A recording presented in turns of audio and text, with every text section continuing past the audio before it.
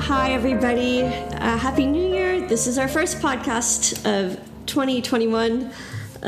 Hasn't been an eventful week at all anywhere in the world, so we're just moving forward with our podcast. My name is Jennifer West. I'm the Artistic Director of Muse West Concerts, and I am the host of our podcast, Take Note.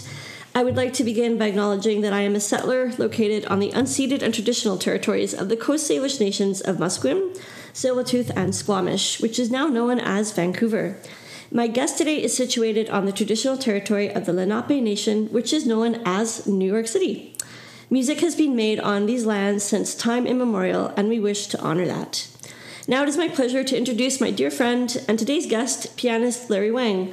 Larry is a winner of the 2019 New York Concert Artist Worldwide Debut Audition and a laureate of the 2016 Reine Elisabeth Concours de Piano. He's an avid chamber musician, soloist, and music educator. Welcome to our podcast. How are you doing today? Thank you. I'm doing okay. It was an early morning. I drove back to New York, so a bit tired, a bit hectic trying to get everything together. But yeah, things are going good. Great. So some of our audience has met you in concert in 2019 when you played with your brother, Wayne. That's right. So that's a lifetime ago. It feels like it. It feels like life kind of stopped 2 months after that. Mm-hmm. I don't remember what life was like back then, but I can look at pictures on my phone and try to remember. So for all those people that haven't met you yet, we're going to do a quick rapid fire round of questions for the audience to get to know you. Sure. You have to say the answer that first comes to your mind. You're not allowed to overthink this, okay? Okay. All right. Mozart or Beethoven? Beethoven. That was easy. You said you're not allowed to think, so going on instinct now. Good call. Debussy or Ravel? Ravel. Oh, that was fast too. Yeah. And your favorite post-concert meal? Ribeye steak. Ribeye steak. Okay, a good choice. And funny enough, I'm not the first musician to answer steak after performing. You gotta get your protein. We'll talk about fitness after. What is the most memorable concert you ever attended in New York? That's an easy one. Radu Lupu playing solo in Carnegie Hall, second half 960. It was mesmerizing, absolutely mesmerizing. It's the quiet, Carnegie, it's kind of a big place, it's a little big. So, but you've never heard it so quiet before. And no one was breathing. It was incredible. And the thing is, I was way up in the rafters, all the way up.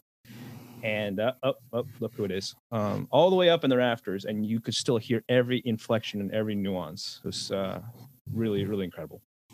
Do you want to introduce us to your cat, please? Yeah, I guess she knows that we're doing this, so here she is. She wants her attention. Hi. Hi, Daisy. This is okay. All right. She doesn't want to hear it. Okay, that's Daisy Buchanan, my boss. Your boss. Yeah, my boss. So that's Larry's manager. That's right. All inquiries go to her. Yes. Daisy at cats.com. Sure. That's another question. Cats or dogs? It's a funny question, right? Because I'm actually by nature a dog person. I'm a dog person that ended up with a cat. No, I'm serious. I was never allowed to have pets growing up, and I also had terrible allergies, which I kind of got rid of. But I couldn't have a dog. I can't have a dog here. My building doesn't allow it. And, it's hard in this tiny little closet apartment in New York, to have like the kind of dog that I would like. And so I ended up with a cat, and awesome. And all inquiries go to Daisy. Mm-hmm, that's right. Last question. Favorite post-concert drink? This is the drink that you should always have, which is a single malt, neat, not on the rocks, because that is a sin. So to have the malt whiskey on the rocks is a sin. Yeah, it's yellow water. You're paying for yellow water. I can find yellow water anywhere. Especially in New York. That's right. Exactly. It's plenty abundant over here. So it's true. So now that our audience has gotten to know your cat, and some composers and how to drink after a concert, which never happens. No, of course not. Not a thing. Not a thing. It's not a thing that happens. We're going to get into some really nerdy musical questions later. But you have recently picked up sport that you love. Recently is relative, but sure. Yes, recently. It's something you do to stay healthy when you're not playing Brahms. Tell us a bit about what got you into Muay Thai, because we want our audience to kind of get to know these musicians, not just as these musically nerdy people, which is great, but there's more. Yeah, for sure. There's something about combat sports. Now, a lot of people, will say that they're barbaric or they're this or that. But however, yes, I'm not going to disagree with you there. But at the end of the day, there is something that when you have the most primal of activities, it shows something about people, right? The most basic elements of humanity. And there's also a certain toughness and there's a certain discipline that goes into learning the craft of it. It's not just you just go in there and fling your arms around, right? There's technique, there's strategy, there's conditioning, there's strength, there's all sorts of stuff. It becomes, like a weird little metaphor for life, right? And it's a really hackneyed thing to say, but it is kind of true. Like there's a certain toughness that it instills in you, when you're getting punched in the face. It shows you, things are not that bad. It shows you that maybe memorizing a Brahms sonata isn't the worst thing. Yeah, right, exactly. Like it's a threat perception thing. It's the same thing that I used to do when I had a crazy phase where I was really into powerlifting and I would lift before concerts. And it has nothing to do with the physical exertion, but the fact is you have, a bunch of heavy things in front of you or on top of you or threatening to crush you. It really reduces the sense of risk or threat. They're saying walking on stage, that's no problem, right? So. Yeah. I think a lot of students really struggle with that. We try to keep our podcast somewhat related to education, and sometimes we talk about cats, and sometimes we talk about drinking. It's all good. But do you think that this is something that a lot of students need to face, is that making that first step on stage is not going to kill them and it's not going to be the end of their life and they can make it through? Yeah. I think it's really important for students to, they need to taste success, but they also need to taste failure, right? And the younger, the better. Because if you just go through life cakewalking and everything's great, and all of a sudden, you're handed your first major defeat or setback when you're 18, 19, 20, it's tough. Mm-hmm. It hurts more. Resilience is really important. Right. Resilience and knowing how to take the lump sometimes. Right. So, yeah, and that's the thing is that, like, I always tell my students, it's like, these are mistakes that I make. These are mistakes that everybody makes. It's not unique. And of course, when you're in the situation, you feel like, oh, okay, this is my problem. It's not your problem. We all have the same problems. So in other words, they're not special. Yeah, exactly. We're all in the same terrible boat sometimes, right? So speaking of all being in terrible boats right now. Yeah, we're sending thoughts and maybe prayers to our neighbors in the South. Yeah, I've exhausted my words about that, right? Yeah, that's Mm-hmm. It's okay. Let's talk about Brahms. It's much more pleasant. Yeah, sure. So speaking of music and teaching and mentors, who have been some of your musical mentors along the way that have helped your journey to becoming the musician you are today?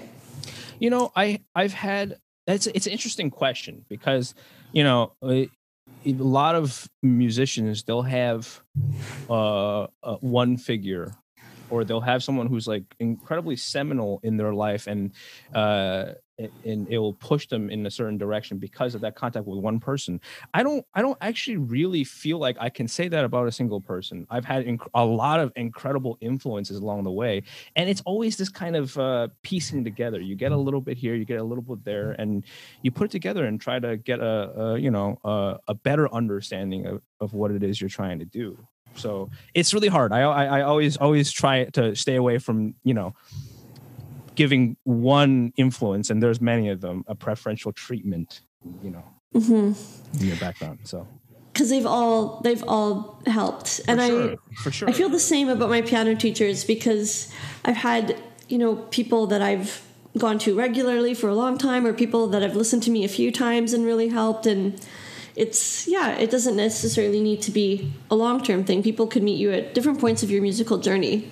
Right. I mean, it's your mentors, and it's also your peers. I find, there's a saying, there's iron sharpens iron, right? Yes. It's one of the attractions of being here in a place like New York, is that this place is full of people who are incredibly talented and incredibly passionate and very, very good at what they do. And, being just in that context, in that environment, it gives you a little bit of fire inside. It gives you a little bit of, I need to, be on my toes. Yeah, it's a place that I've been to New York 5 times in my life. And the first time I went to New York, I arrived at Port Authority. It's a wonderful place. Oh my gosh. Yeah. I arrived at 2 a.m. on the Greyhound bus from Montreal. And I've taken that bus many, many times. It was awful. It was really awful. And I get out the bus, and my friend meets me at Port Authority at 2 a.m. and she's like, let's go eat pizza. And we were like a lot younger, so of course we didn't sleep. And I just, I instantly fell in love with the city. And now there's so many special people to me that live in New York. And whenever I go there, I feel like there's this energy that goes into my body that keeps me buzzing. Even though I'm literally probably exhausted and I don't feel it till I get on the plane home. But I'm always the last one to board the plane at Newark. They're like, okay, last call. And I'm sitting there like, no, I don't want to leave.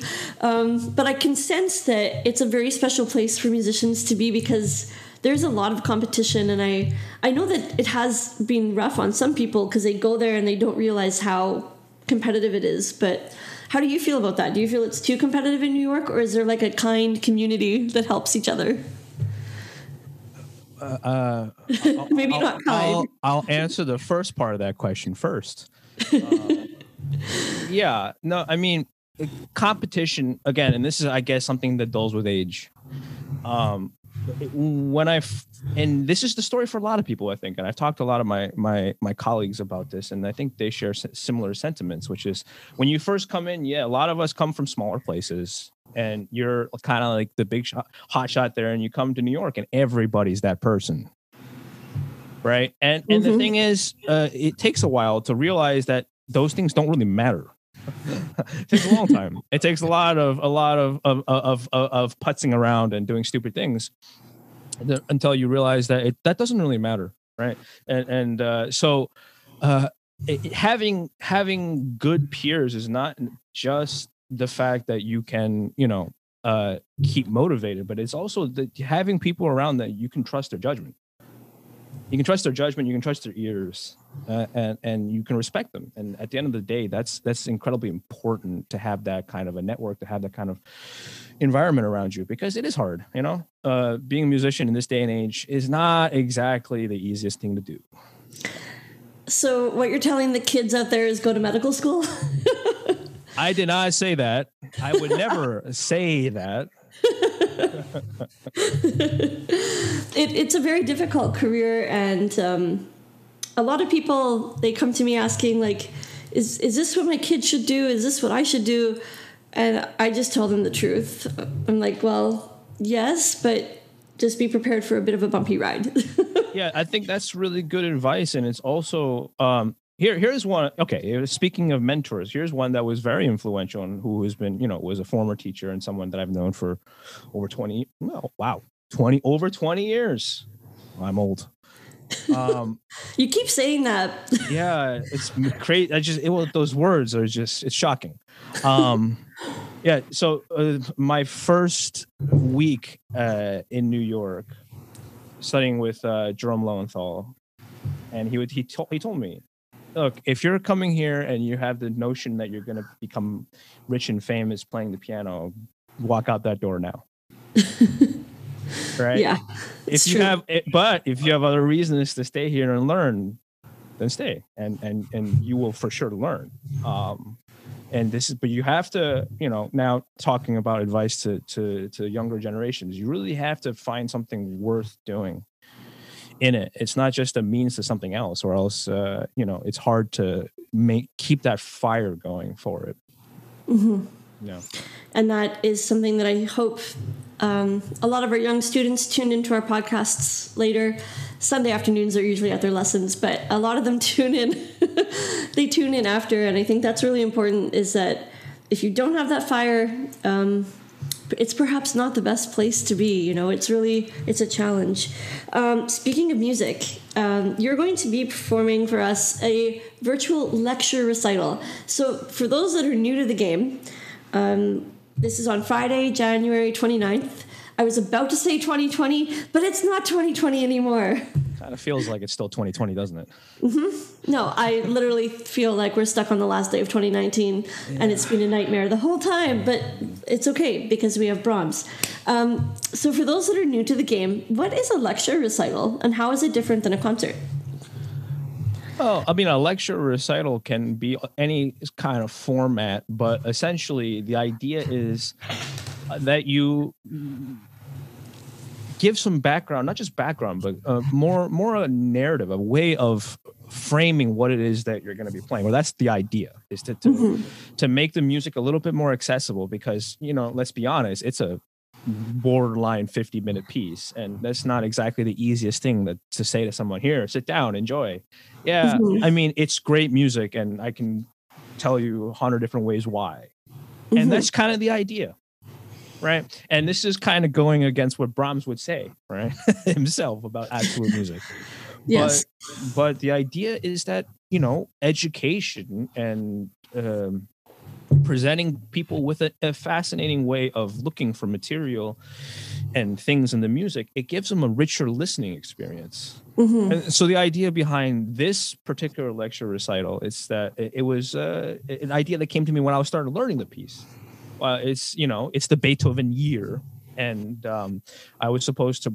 It was a plan of mine. I was supposed to have a recital in Weill Hall this year, and that obviously didn't happen. But the recital, the conception behind the recital was that it was going to be an homage concert to Beethoven that didn't overtly feature Beethoven.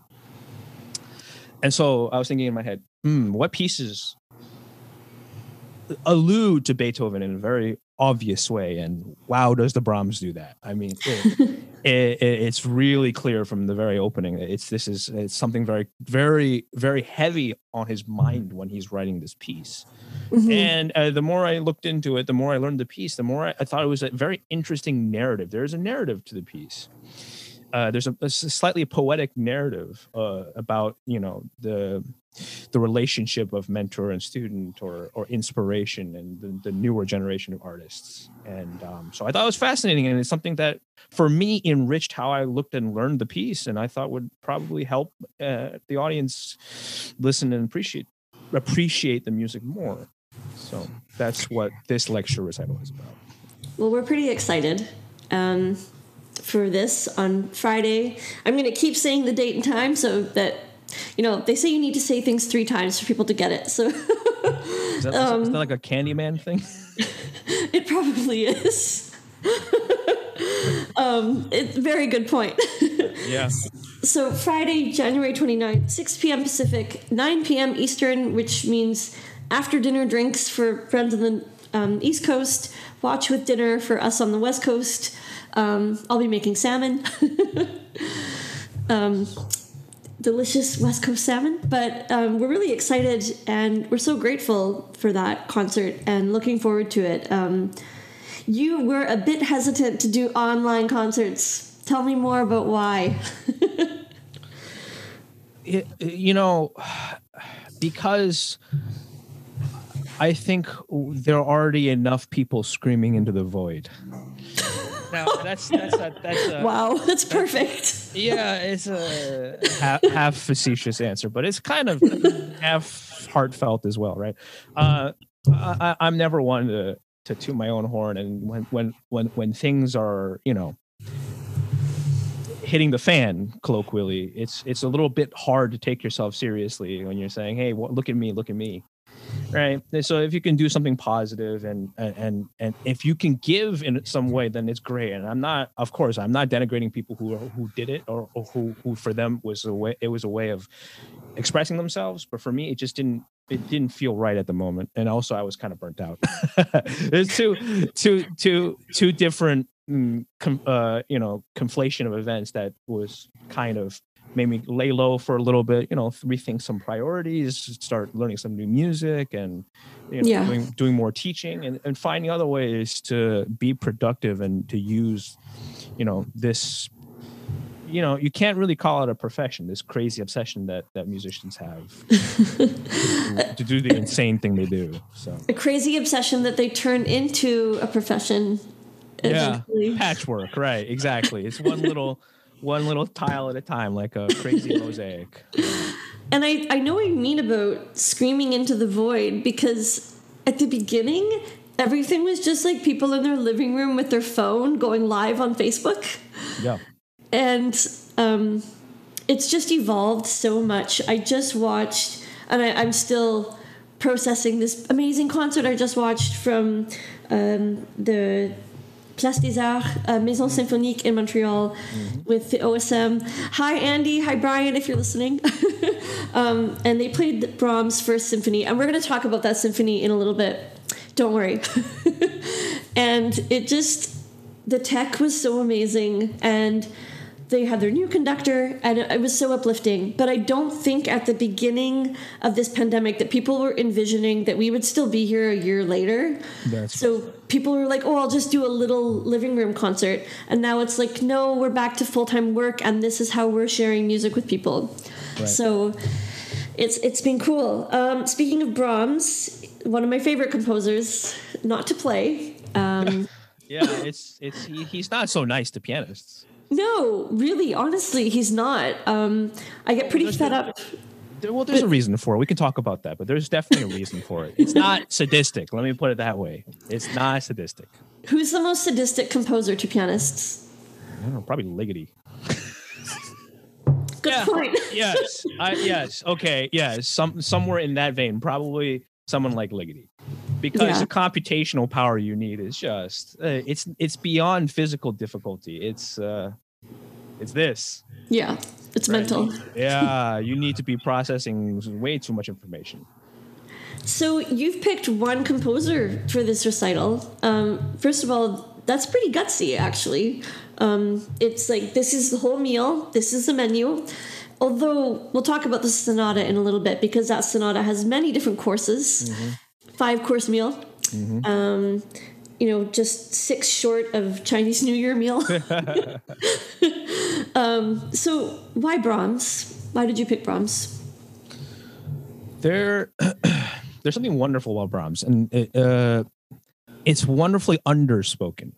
It's sometimes hard to recognize that in his music, because it is so full. It has such vitality. It has such, you can list 100 different adjectives. It's so full of stuff. But I think the most poignant thing about Brahms' music, at least for me, is that he's able to leave the most poignant things unsaid. It's always hanging around there. You think about 117, 118. It's those things, those heartbreaking silences.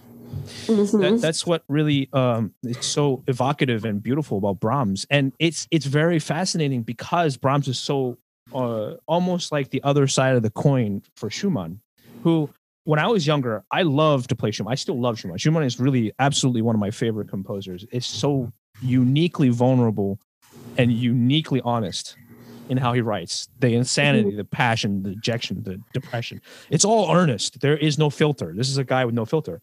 But which is amazing. Right. It's amazing. And it burned him out. Right. It very obviously took its toll. However, on the other side of the coin, Brahms, who was equally as amazing, but in such a different way, right, studied, academic, or, all the stereotypes that people had from him during his day would say that he was dry academic. He was a learned composer. A porcupine. Right. And so difficult to... music that was difficult, music that was really well put together, really thought out. But beyond it it's in a weird way the complement to Schumann's incredible earnesty, right? It's Brahms' ambivalence.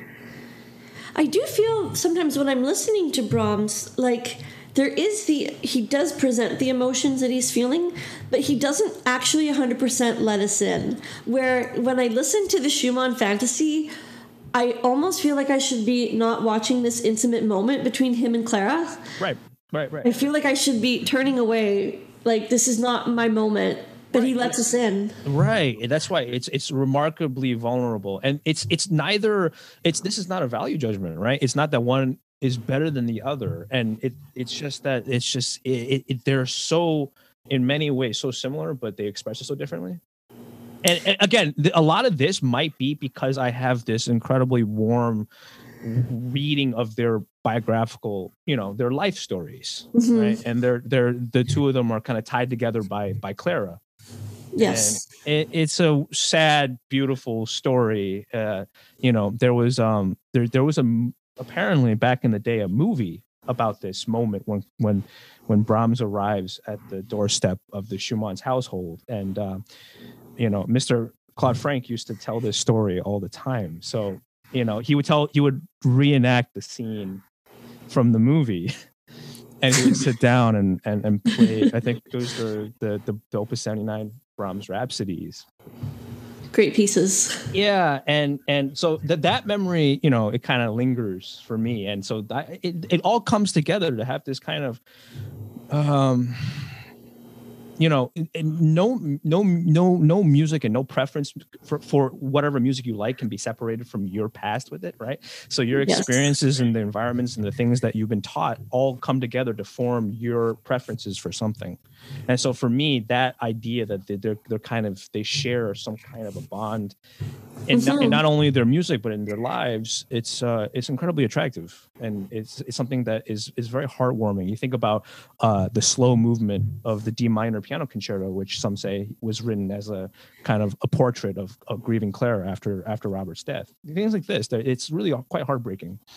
And whether or not this is I don't want to encourage students to be reading biographical data from the composer's lives into how they interpret pieces, right? But but it's possible. It is possible, right? And it's so interesting you mentioned Claude Frank, because that was the first ever solo piano recital I went to. This was in my first year of university, which was only 2 years ago. Kidding. We're all getting old, aren't we? Yeah, well, time marches on. For those of you that are going to listen to this, Larry is laughing at me right now, but that's okay. So the first concert I ever heard of a solo recital was Claude Frank, and he played Opus 111, a few Chopin nocturnes, and the second half was 960. And I could not believe my ears. It was the first time I'd heard 960. And I went back to my dorm and I just sat in silence, and I phoned my mom the next morning and I said, Mom, I need to go back to piano lessons, and I need to go back like next week. And she's like, you quit 2 years ago in high school. You wanted to play sports and go hang out with boys. And I was like, I just want to play piano now. I don't need sports. Which isn't true. Kids out there, do your activities and do piano. Do both. You need to be healthy. Do your sports. But 960 and that performance it kind of altered my course a little bit.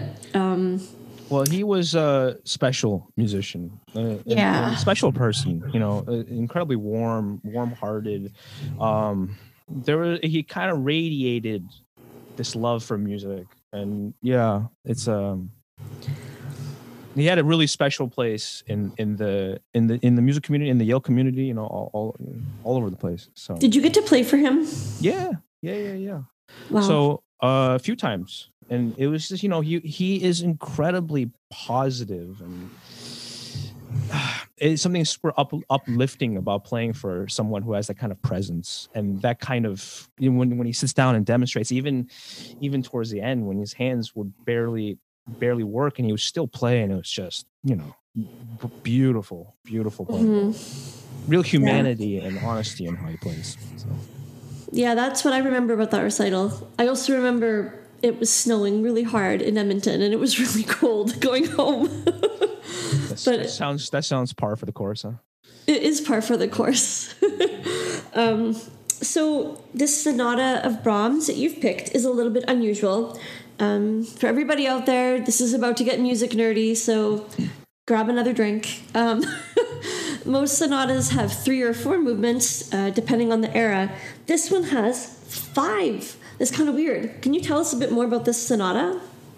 Yeah, so Brahms, in many ways, Brahms would kind of follow the outline of Schumann's compositional career too, in kind of focusing on genres. And in the beginning, and similarly like Schumann, in the very beginning of his career, the first 28 opuses are piano opuses, right? And this is how he made his mark early on, is writing piano pieces, and Brahms did the same thing. And he was more diversified. He wrote some piano violin music and things like that, but the majority of his output in the very beginning, the early opuses are piano solo pieces. And this sonata, the Opus 5, is the third of his 3 sonatas, and it's really interesting to think that he only wrote 3 sonatas, and they're all right in the beginning of his career, and then he never came back. He let it go. And it's not surprising, and I'll explain why that is. It's as I said, as I'm going to say in the lecture, I'll give a little preview, is that Schumann kind of announced Brahms to the world. And he said that this will be the composer who picks up the mantle of Beethoven. Now, just think about this guy. Think about that for a few minutes. I mean, if you think about this is about 20 years after Beethoven's death. Even in that period of time, he had become a larger than life figure. He was already a legend, and he so dominated the discourse of music that it kind of precipitated the War of the Romantics that would happen between Schumann and Brahms's conservative side and the Wagner Liszt camp, right? And both sides claiming heir to Beethoven's legacy.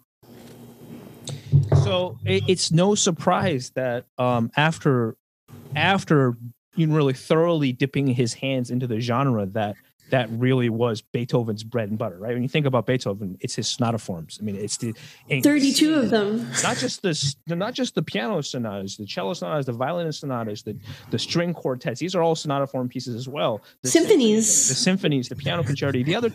It just go down the list. The mastery of sonata form that he achieved is like no other.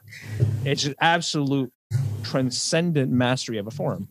And for someone like Brahms, who was so studied, so careful, so attentive to craftsmanship, he said that inspiration without craftsmanship is a reed shaken in the wind. And for him, craftsmanship was of the utmost importance, and so he had to conquer this kind of the staple form. And sure. I think there was this doubt that he had planted in him from the very young age. And if you see the correspondence that he had with Schumann right after Schumann wrote that kind of headlining article about him, he said, "I don't know how I'm going to ever live up to these expectations." In the Neue Zeitschrift für Musik, in that article. Yeah, right. And Brahms replied privately to Schumann immediately after that was published, saying, "I don't know how I'm going to do this."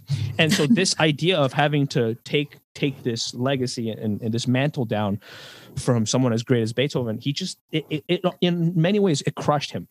And so he really felt that urge and that need to live up to something that in many ways was in his head. And I think that it's so interesting that, on a podcast where we're talking about Brahms, Beethoven is already brought up and he's already called the master of this form. And I guess that kind of gives us an idea of what Brahms was living with in his own head. Yeah. And Schubert too. Schubert lived with this, and he said, "Bury me beside my master." Right. It's a figure. There are a few figures and this is something I've been that's been percolating in my mind about a course that I want to eventually develop. There are a few figures throughout history that cause this kind of crisis in people, right? Slightly Hegelian way of looking at music history, but it's there. Another one's Wagner, right? Yes. Wagner, love him, hate him, there had to be a response. There was no getting around the gigantic kind of gravity well that was Wagner's influence. And the same thing with Beethoven, who to Wagner, Beethoven was the influence, you see? And there was just this kind of chain reaction of people that love him, hate him, doesn't matter. You have to reply, and you have to, in your own way, work out the influence that these seminal figures have upon your own craft. You know, think Debussy and Wagner kind of exorcising the ghost of Bayreuth, as he called it. Yes. Right. There is a ghost at Bayreuth. I'm sure there must be many ghosts. Right. So for people tuning in to the concert on Friday, January 29th at 6 p.m., what can they listen for in this sonata? Well, as you said, it's 5 movements, which is an odd number of movements. But when you really look into it, it's actually not. The extra movement, and this is something, remember, Brahms was 20 when he wrote this piece. 20. Mind blowing. So 20. young. He was 20. So young. But even in his youth, you can see the well measured out thought that and planning that went into the music. Mm-hmm. And the extra movement is, in my estimation, this is now my fanciful thinking, it is in a way his own response of sorts to the very beginning of the last movement of the Ninth Symphony, in which all of the material from previous movements are drudged up and then cast aside as the Ode to Joy becomes increasingly clear in the cello and the basses, right? And this is something that he kind of does in that intermezzo movement. The Rückblick. Rückblick means to look back, to reminisce. And this is exactly it. He brings back material from previous movements and he ties them together. And the materials that dominate the previous movements, in large part, are references and homages to Beethoven. And he ties up this storyline so that the final movement, the 5th movement, it's he's free but alone. And if you watch, that's right. If you watch the lecture, you'll actually know what that means. So I'll leave it there. And we will encourage everyone to watch the lecture and recital. And I want to talk about this lecture and recital were filmed in a pretty special place, in a very cold but special setting. It was a difficult working condition. Did your fingers freeze? Yeah, it was very cold. I kept on running them under hot water, and that doesn't really help. And I was, in somewhat formal attire, so I couldn't actually, do some exercise to get myself warmed up. But no, it was it's a working space, so it has a bit of that air of authenticity to it. So it was filmed in a workshop in Yonkers, which is just outside of the Bronx, right? Yeah, north. Okay.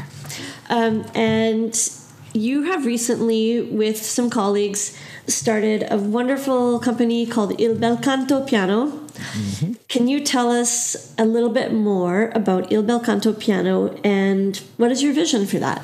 Sure. This was almost serendipity. How this happened was that, I have to really thank my esteemed former roommate Wayne Wang for introducing Tali Mahanur to me. And Tali is my one of my business partners in this venture, and she is a tuner, technician, and rebuilder extraordinaire. She is incredible. Her knowledge of pianos and Steinways and chickerings and all sorts of things related to the keyboard instruments is, knows no equal, really. And so I was lucky enough, and because my piano at that time, which Wayne had been so courteously practicing for years.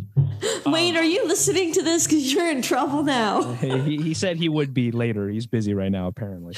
But the piano needed work, and he suggested that I get in contact with Tali because she had done such great work for Wayne's friend Adam.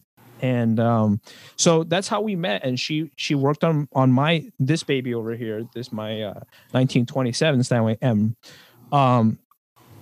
Phenomenal. I mean, just what was done with the instrument and the life and the tone that she breathed back into it. It was staggering to me that this could be done with an instrument. And so I got to know her and talk really a lot more about these instruments, about what was really the golden age. And it's thrown around a lot, but there's a modicum to truth to this, which is that there was a period of time when the craftsmanship and the care and attention that Steinway provided to their pianos was at an all-time high. And it was this piano, 1927, is right, towards the tail end of this period. And it just incredible instruments that really, when they're given the attentive restoration that they deserve, are just superior instruments. I mean, just some of these instruments. I have you missed seeing the Steinway C. If this was yesterday, I would have still been in Boston. And there's our Steinway C from 1894. Just beautiful instruments. And so I became so interested in the craft of it, in all the parts of the piano and how the piano works and what it is that goes into restoration, that I wanted to somehow, become a part of it and help them expand their business, because their work really deserves a larger audience. They just do amazing things. And so between me and my other business partners currently, we were trying to expand the market for these pianos that we have. And it's a small operation. We're not a large, it's not like a factory rebuilding. We don't do thousands of pianos at a time, but everyone that she touches, it's a gem. So we want to share that with people. And inquiries can go through Daisy again. Yeah, that's right. But if you want to learn more, it's belcantopiano.com, and there's our video about what we do and the work that goes up in our workshop in Yonkers, and it's wonderful stuff.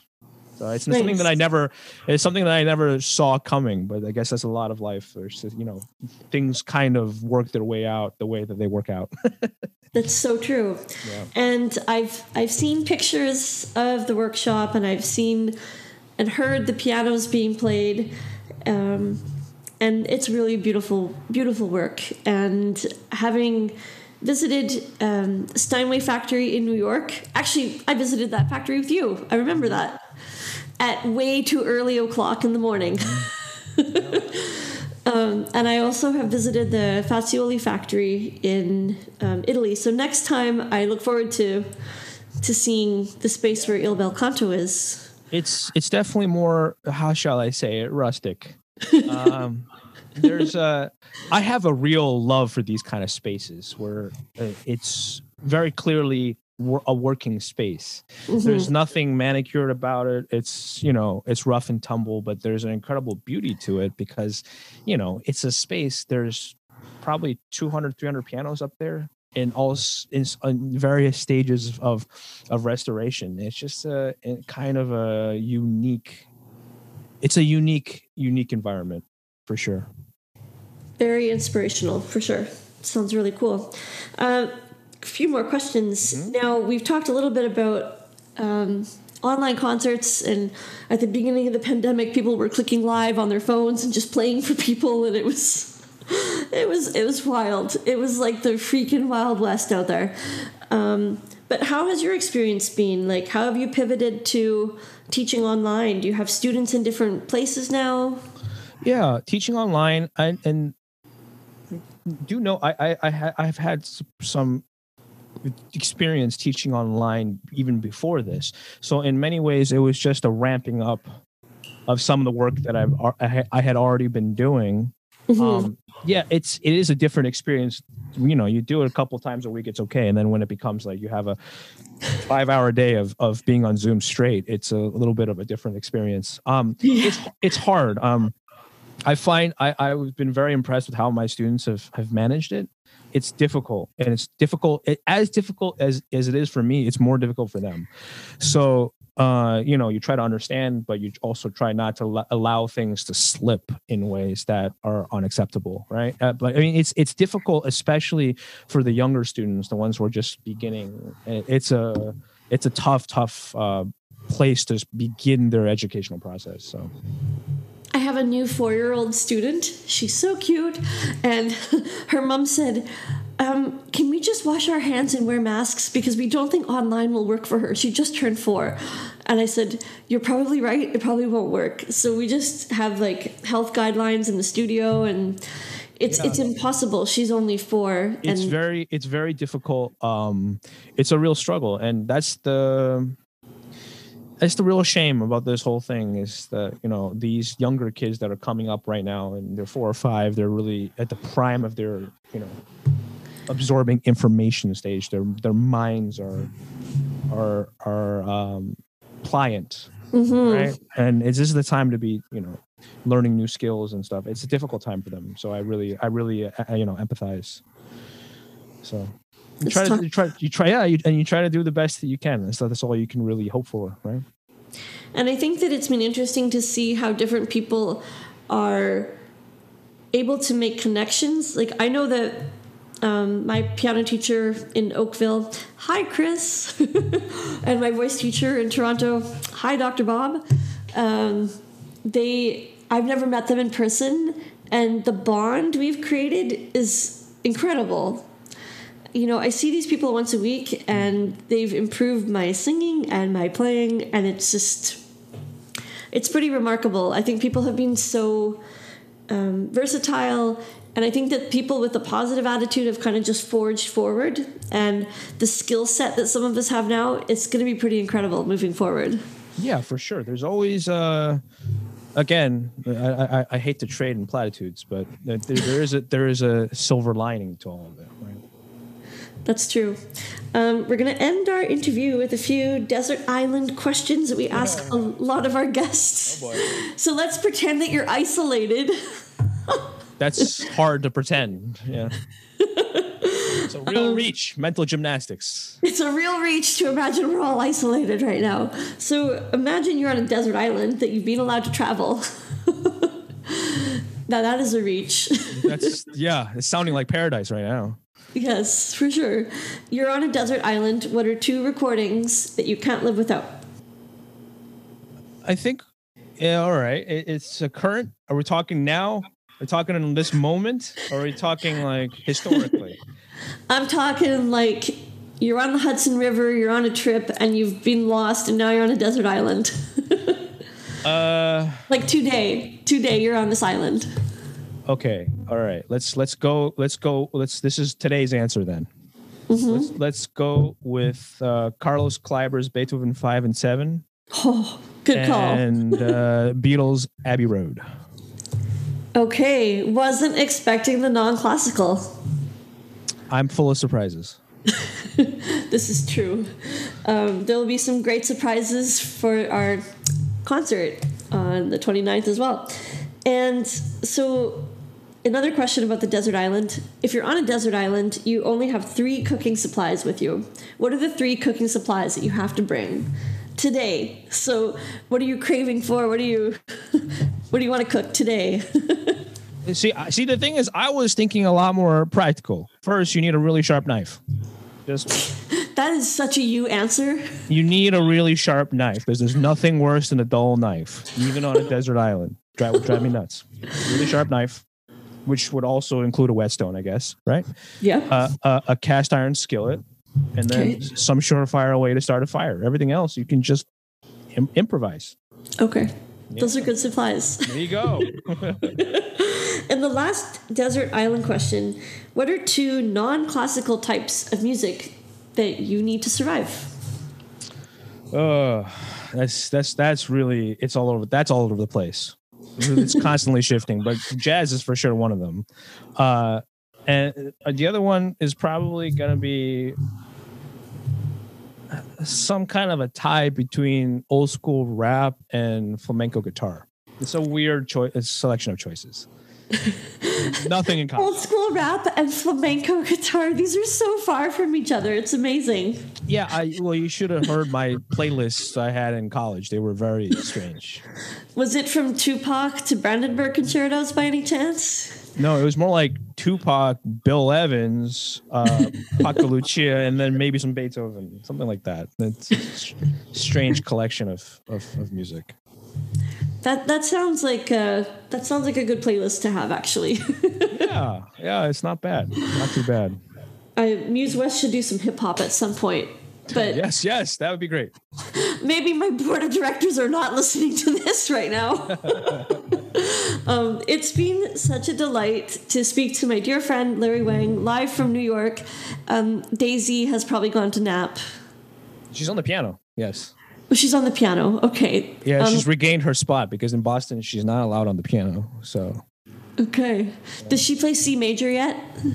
No, she knows how to play one note. I've gotten her to play one note, but it's only when she feels like it. That sounds like a cat's life. And there you go.